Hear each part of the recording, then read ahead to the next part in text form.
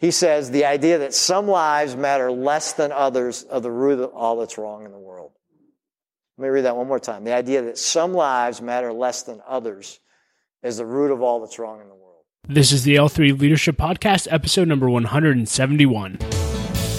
What's up, everyone, and welcome to another edition of the L3 Leadership Podcast. My name is Doug Smith, and I'm the founder of L3 Leadership. We are a leadership development company devoted to helping you become the best leader that you can be. In this episode, you're going to get to hear a talk that was given by my friend and mentor, Brad Henderson, at a recent L3 Leadership Breakfast. In the talk, Brad talks about lessons that he's learned from completing 12 Ironman races, and he's about to do his 13th. And so he's obviously a phenomenal athlete, but he's also a phenomenal leader. He's the president of the Pittsburgh Kids Foundation. It's an organization that invests in the lives of local youth leaders, and as a result, they impact thousands of kids locally every single year. They also run summer camps and fall retreats. They do a ton of work in Haiti, and Brad is also the chaplain of the Pittsburgh Pirates and the Pittsburgh Penguins. So just a phenomenal leader. I've been friends with Brad for such a long time, and he's been a huge mentor in my life.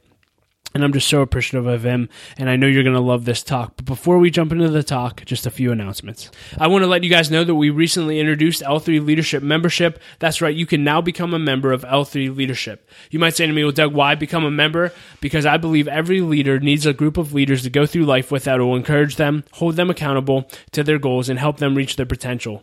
At L3 Leadership, we've developed a community of leaders that will help you do just that. As a member, you'll get access to our community of leaders. You'll have the ability to join a mastermind group, which I believe is absolutely critical to your success. You'll get access to extra resources, content, and a member-only forum on our member-only website. Membership's only $25 a month, and you can sign up at l3leadership.org/membership. I want to thank our sponsor, Henny Jewelers. They are a jeweler owned by my friend and mentor, John Henny. My wife, Laura, and I both got our engagement and wedding rings through Henny Jewelers, and they are just an incredible company. Not only do they have great jewelry, but they also invest in people. John gave Laura and I a book to help us prepare for our marriage, and he's been investing in me as a leader, a dad, and a husband now for many years. So if you're in need of a good jeweler, check out hennyjewelers.com. I also want to thank our sponsor, Alex Landon. Alex is a full-time realtor with Keller Williams Realty, whose team is committed to providing clients with highly effective, premier real estate experiences throughout the greater Pittsburgh region. He's a member and a supporter of L3 Leadership, and he would love the opportunity to connect with you. If you'd like to learn more about Alex and ways to connect with him, go to pittsburghpropertyshowcase.com. And with all that being said, enjoy Brad's talk, and I'll be back at the end with a few announcements. This will be Ironman number 13 for me. This weekend. And I love the video because it kind of introduces what I'm going to talk about. It saves me some time, but I'm not here to brag about that this morning. One of the things that you realize when you go and watch an Ironman is it's just a lot of ordinary people, like you said in the video, that have set some goals and they're trying to get there. There's nothing that makes you a superstar for doing it. My wife thinks I'm a little crazy. I'm a little stupid. She's learned to support me in that. She's gotten to go some pretty exotic places, right? And one of those is Hawaii. And when you think about the whole Ironman thing, that's immediately what most people think about. But the Ironman is actually a distance. But I remember we were talking a little bit about college days. I was an athlete in college, and I came home from break and realized that was over, right? And I was ready to be done with that, but when you're a kid that's grown up and you've gone to practice every day, all year round, I was like, man, what am I going to do with myself, right? And I was 30 pounds heavier at the time, and was looking at myself in the mirror thinking, man, I'm going to be one of those really short, fat guys if I'm not careful. So I went down the basement, I turned on the TV, and this Hawaii Ironman thing was on. I'd never heard of it before. I had grown up fascinated with Hawaii, right? I don't know if you guys have ever seen that old Brady Bunch episode. I lived that, right? And had this thing. I was wanting to be a surfer, and I'm watching this incredible thing. And to this day, the most famous race was the first time it was ever broadcast. There was this woman who they didn't know who she was, right? She led the race out of the water, and she had a huge lead on the bike, and they're just like scrambling to figure out, do the research. There's no internet in these days or whatever. They find out this gal's like a college swimmer, and she has such a big lead, and the question is she going to be able to hang on, right? So she gets all the way to the end of the run, 26 miles, right? Last mile, she's really struggling to the point where she collapsed, okay? And she's got like over an hour lead on the second place woman who's this really well-known triathlete, right? So the whole last hour of this thing is just showing her, and she would get up and jog a little bit and then collapse, right? And eventually got to the point where she just would crawl a little bit and collapse. Well, she literally got to the point where she was just a few feet from the finish line, and she's crawling towards the finish line, and the woman passed her. I mean, I was just like, this is unbelievable, right? She got second place, right? And she'll always be known as that woman that got second place in the Ironman, right? And it wasn't pretty.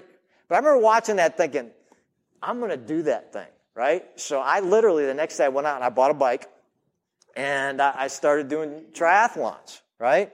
And I had no idea how hard it was to get to Hawaii. It was the World Championships. You got to qualify. You got to do all this stuff. So literally, I had 20 years invested, okay?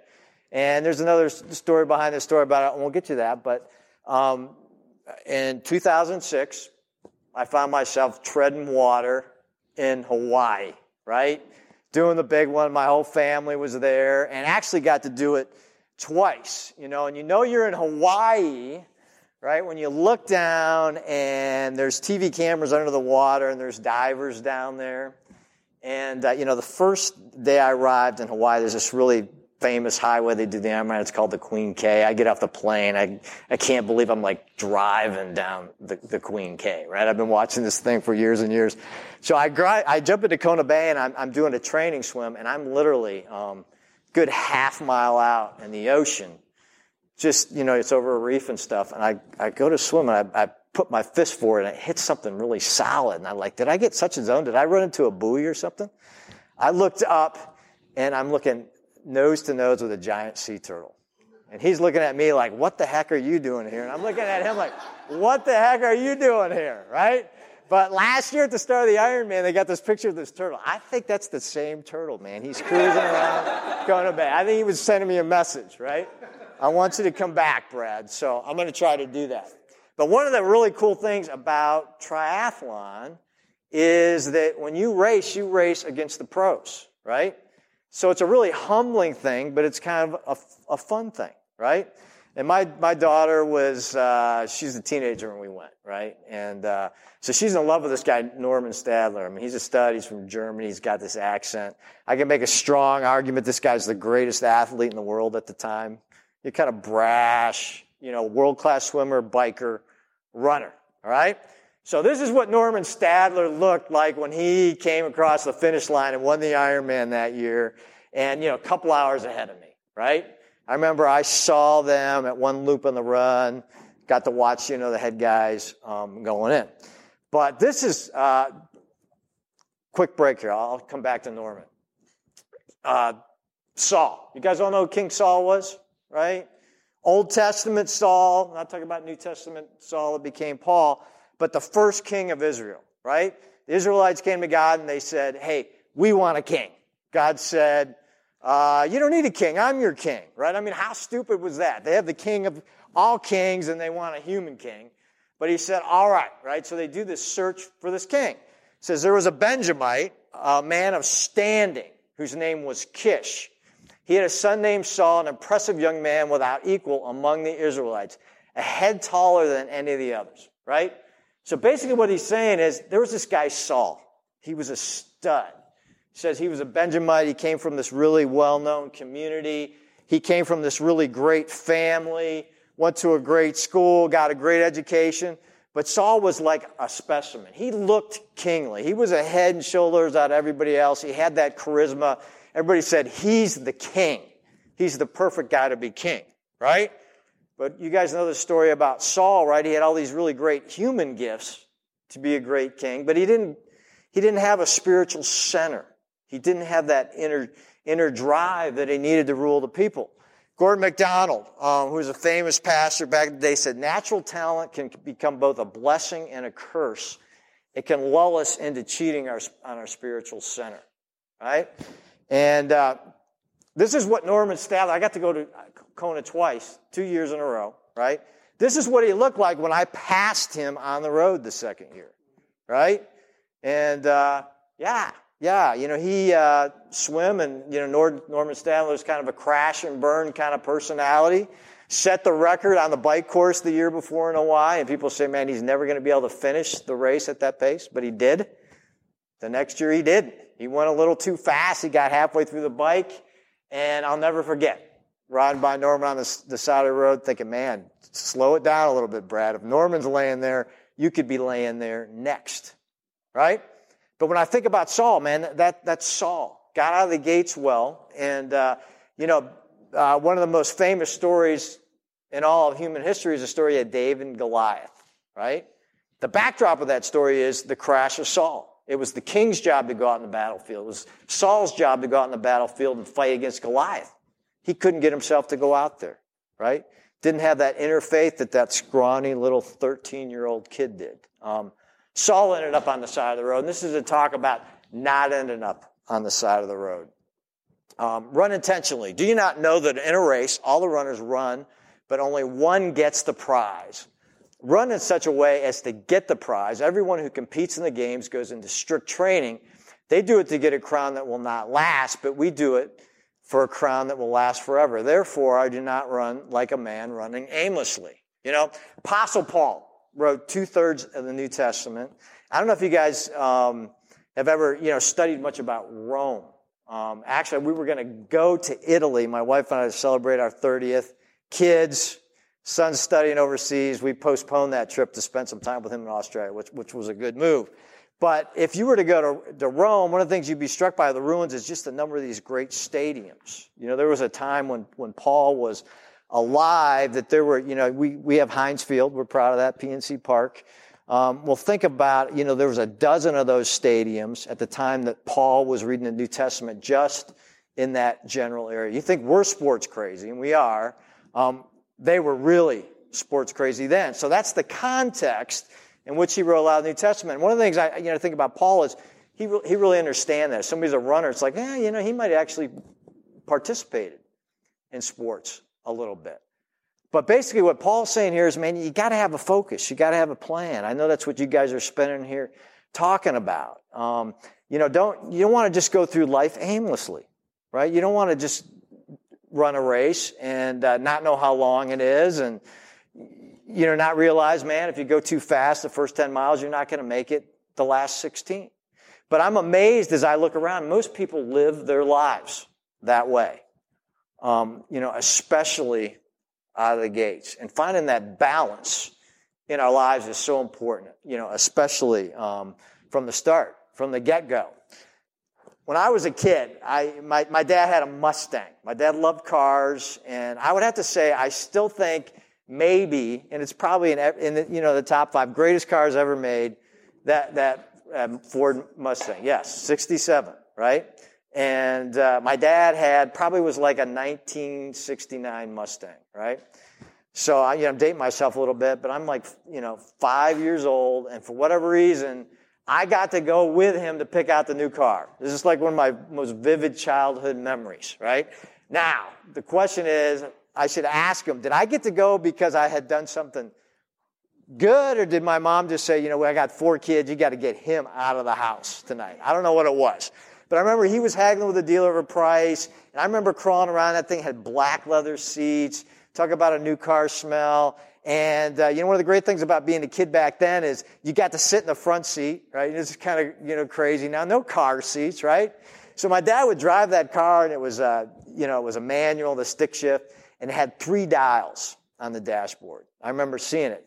And what brought this back to me is I rented a Mustang, 5 or 6 years ago. I was on a business trip, kind of the new knockoff. Man, they did a pretty good job. But I got in there, I got behind the wheel, I looked at the dashboard, and it just all came flooding back to me. They did a great job recapturing it. But I remember he would drive, and I would watch the dial and try to predict, when he was going to shift. He'd rev that thing up, and the RPMs would go up. But here's a little homework for you guys, right? Just this simple takeaway from today, if you don't take anything else. Go home sometime this weekend, tomorrow's Sunday. Spend some time just on a piece of paper, draw 3 dials, okay? One for your faith life, right? One for your family life, one for your vocational life. And honestly, just say to yourself, how am I doing in those 3 areas of my life? Am I doing okay? they pretty balanced? Or are there some flashing red lights on the dashboard, right? The whole idea is to avoid that. But the challenge is to keep those things in balance and keep them in focus in our lives. And what you want to kind of go away from is going 3 or 4 years without paying any attention to those dials and those flashing red lights where you need to stop, pull over, and really do an assessment in your life. But keep an eye on your gauges. I don't know if you guys have a regular time built in your routine where you're kind of evaluating your life. But if you don't, you really should, right? I mean, even if you have a plan for life. Have you guys ever done a personal mission statement? Everybody ever done that?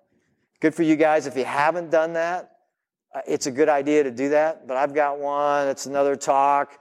Just a real simple thing. But I pull that thing out at least once a month and put it in front of me. I mean, it's just a real basic thing, but just to keep my focus. Just to make sure, I'm keeping those dials in balance. And one of the challenges I work with these athletes who have this life where they have this really intense 8-9 months of their life, and they try to live their life compartmentalized, where they just do everything in the off season.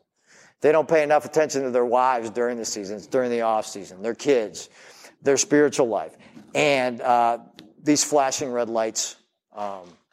Most of us are in a situation where we've got no excuse, to not keep things a little more balanced. Be disciplined in your spiritual life. For physical training is of some value, but godliness has value for all things, holding promise for both the present life and the life to come, right? Again, this is Paul, right, in Timothy. Little time out here. Physical exercise is a really good thing. Really important thing. I just read this book. A buddy of mine gave me this book. It's called Younger Next Year. He's like, you got to read this, Brad. It'll change your life. Great book. And basically it says to somebody who's 50-year-old, you need to make exercise your job. You need to exercise 6 days a week like it's your job. And I really agree with that. But I would say to you guys, when you're 25, you need to make exercise your job, right?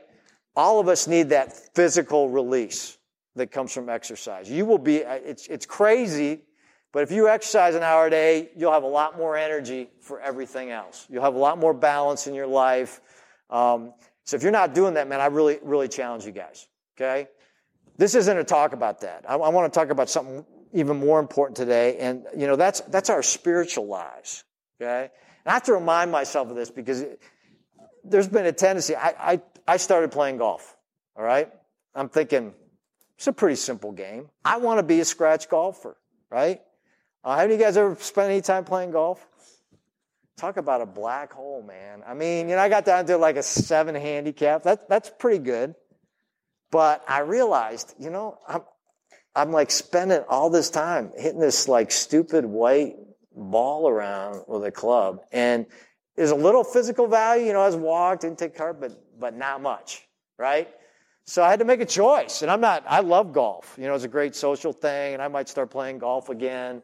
I thought I'd start playing with my boys. They weren't interested in golf, so the golf clubs went in the closet. But all that to say is I got to remind myself is developing that spiritual dial is much more important. And if I'm going to spend an hour a day, 2 hours a day exercising, I better be spending at least that much time on my spiritual life. And, I've did a D-Min and leadership, wrote a dissertation. I've read all the leadership stuff, John Maxwell. I know Bubba's a big friend.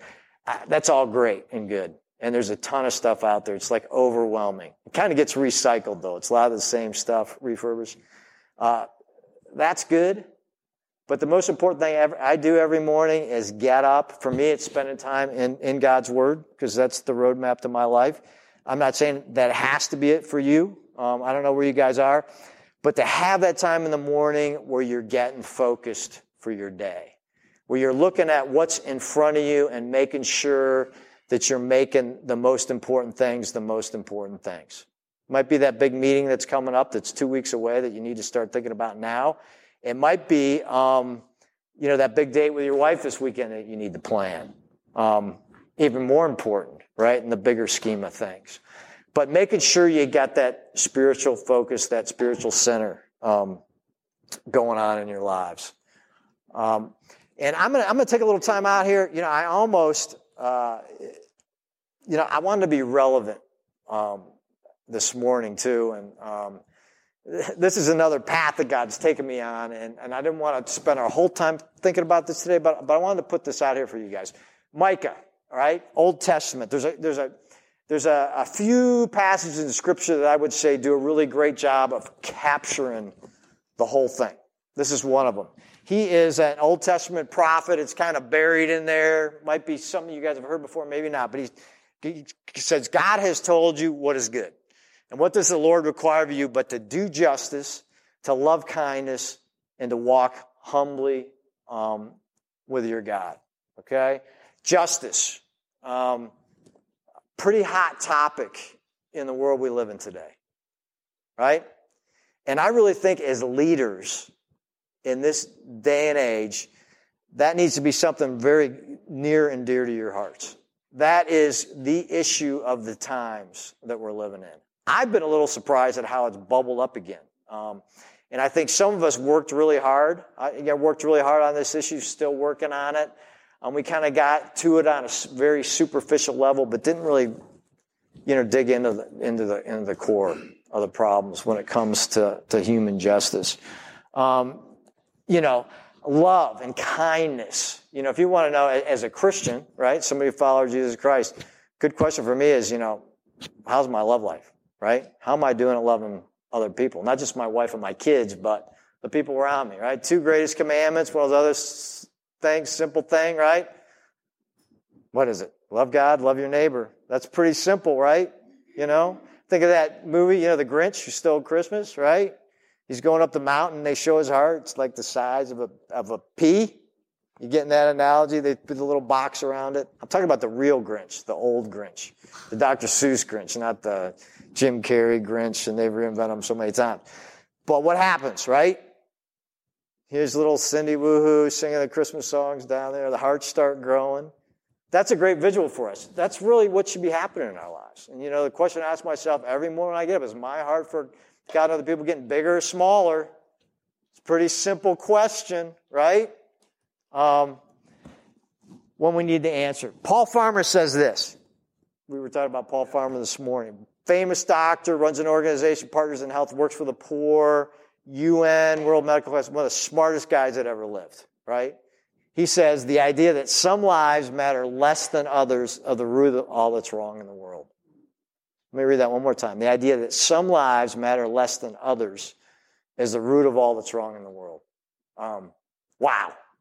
That is profound. But that's the world that we live in. Okay? And another quick time out is I think it's important for us to know, the context that we live in too. We live in the United States of America, the wealthiest country in the world. And it's pretty easy growing up in the United States of America thinking every place is this way. I grew up with this invisible backpack on. I didn't even realize it until I was probably 40 years old. And what am I talking about? Well, I am a white American-born citizen of the strongest nation of the world. And everywhere I go, I carry that.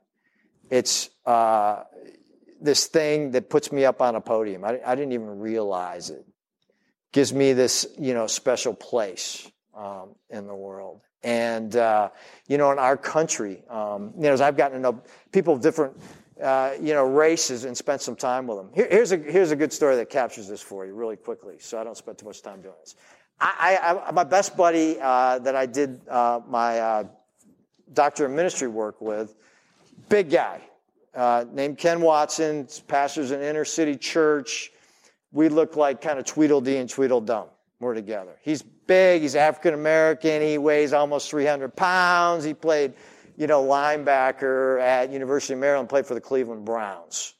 Got a great guy. We'd love to hang out together, right? So his son Benjamin, who I've been close to growing up, plays in the NFL, right? Benjamin gets to the Super Bowl, and he says, Brad, I want you to come watch me in the Super Bowl. So being a great friend, I said, sure, I'll come watch you. Unfortunately, he played for the New England Patriots, right? And they actually beat the Steelers in the AFC Championship game that year. But we are literally getting on the bus to go to the game. This is the New England Patriots family bus, okay? Now, Ken has been one of these people that have pointed out this backpack to me that I didn't know I had, that I didn't know where to go. So we always have these bets going on. So he says, we got these passes to get on the bus, right? He's like, Brad, man, I'll bet you dinner at the game, right? It's no small thing, dinner at the Super Bowl, that they won't give you a hard time at all if you don't have your pass. But if I don't have my pass out, they're not going to let me get on this bus. So I'm like, all right, I'm going to take this bet, right? This is the New England Patriots bus. Look around. These are parents of players. I mean, maybe I could be related to the kicker, right? Ken looks like he could still be playing, man. The guy's totally jacked and he's obviously the dad of one of the players. So I'm like, you go first, Ken. I'm going to take this bet. I'm already thinking about what I want to eat, right? So sure enough, we put our passes in our back pockets, and he goes to get on the bus. And the bus driver, is white, won't let him get on the bus. He's like, I'm Benjamin Watson's dad, and the other people are saying you're his dad. So he's fumbling around, finally finds his pass, right? I got my pass in the back pocket. I'm like right after this. I'm the next guy in line. The guy just looks at me and says, go, get on the bus. I'm like, you got to be kidding me, buddy. You just cost me dinner, right? But that's the world we live in. And that's what we have to embrace. The other thing, Doug didn't tell you, and I understand it. One of the biggest reason he invited me, he hangs out with me, is because I'm one of the richest guys in the world, and he didn't put that in my bio this morning because I don't like to put that out there, but it's true, right? If you put my income and my wife's income together, right?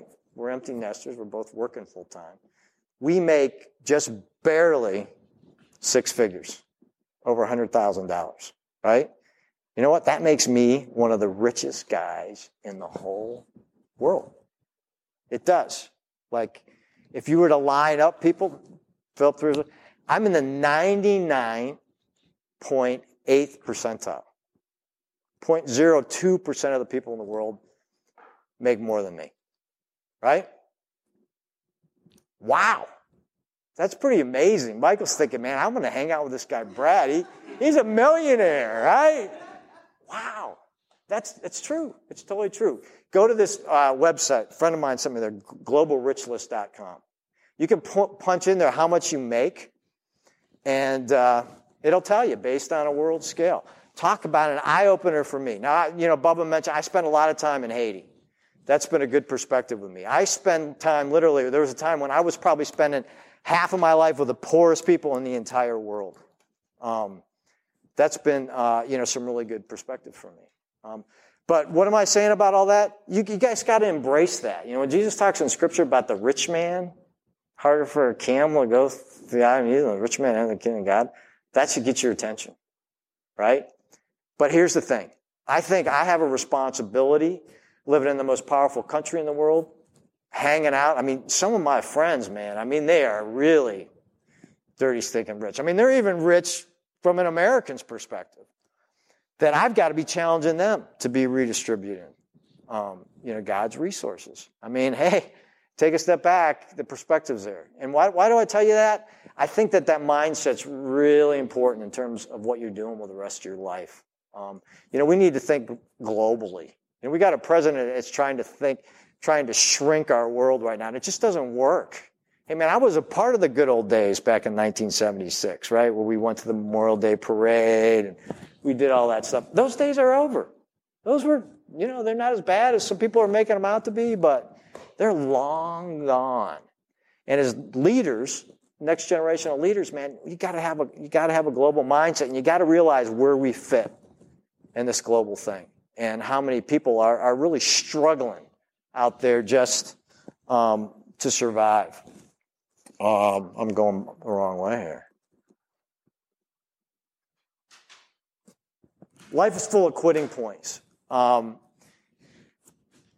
time I did the Ironman, I was in the swim, And, you jump in there with 2,000 people, adrenaline's flowing, and, it takes about an hour to do that swim. And I'm like 15 minutes into it, and we swam through a bunch of jellyfish.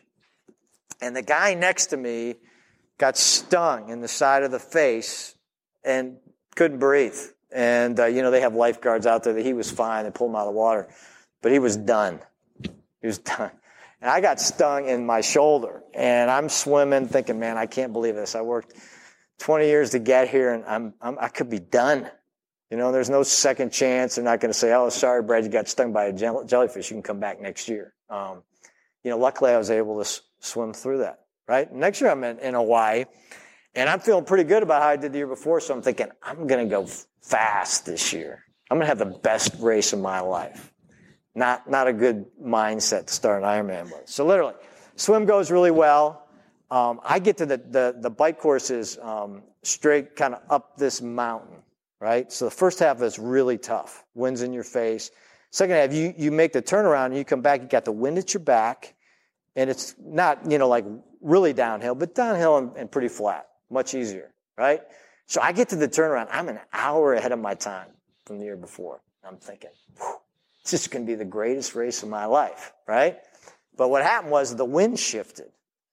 And I thought I was going to have the wind at my back. I'd worked really hard into the wind. And not only did I have 56 miles in the wind, I got 56 more in the wind. If you guys have ever ridden your bike, you know what I'm talking about. Like as a little kid, if the wind's blowing and stuff. Totally deflating. I got to the transition area, and I was 1 minute slower than I'd been the year before when I was putting my running shoes on. But the year before, I was exhilarated. I didn't know if I was going to make it to the finish line, man. I did not know. I'm thinking, here I am in Hawaii, got all these people following me online, and I might DNF, right? Did not finish. But was able to eat some stuff, kind of fight through it, and actually ended up doing okay. Finished a couple minutes behind time for the year before. But, life is like that. Every day, I don't know where you guys are in your business. Some of you guys might be doing really great right now. Some of you guys might be doing really great in your relationships. But there will come a time when you're going to struggle. You're going to hit a wall in your life, in whatever you're doing. My wife and I have been married 30 years. I think we have a great marriage. But we have a great marriage because we've fought through a lot of quitting points along the way. We do a lot. I do weddings. It's one of the great things about being an ordained pastor. But, one of the real heart-wrenching things is, having those coffees with people that are 10 years into it that are calling it quits. And, I think that, we have quitting points every day in our life, whether it's getting out of bed to exercise, getting out of bed on Monday morning to kind of get our focus for the week, whatever it is. But you got to learn to fight through those quitting points in your life. Even if they're little quitting points, it's pretty easy for people to become quitters. Across the board. And life's really about the decisions you're making day in and day out. Leadership's really about the decisions you're making day in and day out. To keep those, priorities straight, to hang in a relationship, to stay focused on that goal, in your vocational life, even though everybody's saying, man, this is really stupid. The people that are working around you, but to fight and to keep fighting through. We're getting close to the end here. I keep going the wrong way. I'm going to finish with this. There's a passage of scripture that I've told my wife, I've told my kids, I've told those around me, someday I'd like to have this on my tombstone. That sounds like a morbid thought, but guess what? We all have a 100% chance of dying someday. And I have to change this. I'm not going to have a tombstone, right? My wife and I are in Sydney, Australia, right? Probably the most beautiful city in the world. And we're walking along this coastal walk, one of the most beautiful places I've ever been, and there's this huge cemetery. Somebody thought, man, this is like the perfect place for a cemetery, right? There's nothing around here. It's probably started, 1,000 years ago, and here it is, right? Really? Cemetery? Gravestones? I remind my wife, I want to be cremated. I don't want to take up any space, right? But somewhere, whether it's on the fireplace or whatever, they got a little thing. I want this right at my funeral. I fought the good fight. I finished the race, right? And, life's a fight, man. I mean, like I said, you got to be willing to fight through quitting. But you guys are learning that, right? I'm 53, and I'd have to say, yeah, life's a fight, daily challenge. I finished the race. I've kept the faith. Now there is in store for me the crown which the Lord, the righteous judge, will award to me on that day. I only want this red if it fits. At the end of the day, I really want my kids to be able to say, my dad, he wasn't perfect. But you know what? He was a fighter. God gave him a focus and a purpose in his life. And he not only ran the race, but he finished well. He didn't crawl to the finish line. He finished strong. And that's my hope and prayer for you guys. In your vocational lives, I know that's important. But more importantly, in your personal lives, in your spiritual lives, that as I look around this room, someday, we'd all be in the kingdom together and we'd be able to say, Crystal, how did it go? And she could say, you know what? There's a lot of things I'd do differently, but I finished strong. I finished well. Max, Doug, whoever it is. And to finish well, you got to start well. And you got to run the race with intentional focus and purpose every step of the way. You got to be willing to, fight for those vocational goals. You got to be willing to fight for your marriage. And some of you guys are parents, to have that focus with your kids. It's a great thing to release them to and be an empty nester. I could have given you a great empty nester talk, but you guys aren't there today. And also, to embrace this place that God's, put you in your life. When I first realized I had this backpack on, I went through this thing where I had this terrible sense of guilt about it. But then I realized, hey, you know what? God chose my parents. God chose my race. Everything about me came from Him. I need to be grateful for that, not feel guilty of that. But I need to embrace that responsibility, right? In the book of Matthew, it says, to much, those of whom much has been given, much is expected. I'm one of those guys, man, someday when I'm face to face with Him. But most importantly, I want Him to say, Brad, good job, man. It was a little dicey there a few times. I thought you were going to quit, but you finished, and you have that ultimate prize. Hey everyone, thank you so much for listening to Brad's talk. I really hope it added value to your life. You can find ways to connect with him and everything he's doing with the Pittsburgh Kids Foundation in the show notes at l3leadership.org/episode 171. As always, thank you so much for being a listener, and it would mean the world to me if you would subscribe and leave a rating and review for this podcast. It really does help us grow our audience, so thank you in advance for that. I want to thank our sponsors, BAB Inc., led by my friend Russell Livingston. BAB is an insurance broker, third-party administrator, and consulting firm here in Pittsburgh. If your company has any insurance needs, I can't encourage you enough to check them out. They're incredible, and they have a huge passion for developing next-generation leaders. You can learn more at babbins.com. That's BABBINS.com. And lastly, if you want to stay up to date with everything we're doing here at L3 Leadership, you can simply sign up for our email list at l3leadership.org, and you'll start getting weekly emails with everything that we're doing. And as always, I like to end with a quote, and I'm going to use one that Brad used because I thought it was that good, by Dr. Paul Farmer. He said this, he said, "The idea that some lives matter less than others is the root of all that's wrong in the world." The idea that some lives matter less than others is the root of all that's wrong in the world. That is so good. Thank you so much for listening and being a part of L3 Leadership. Laura and I appreciate you so much, and we'll be back next episode.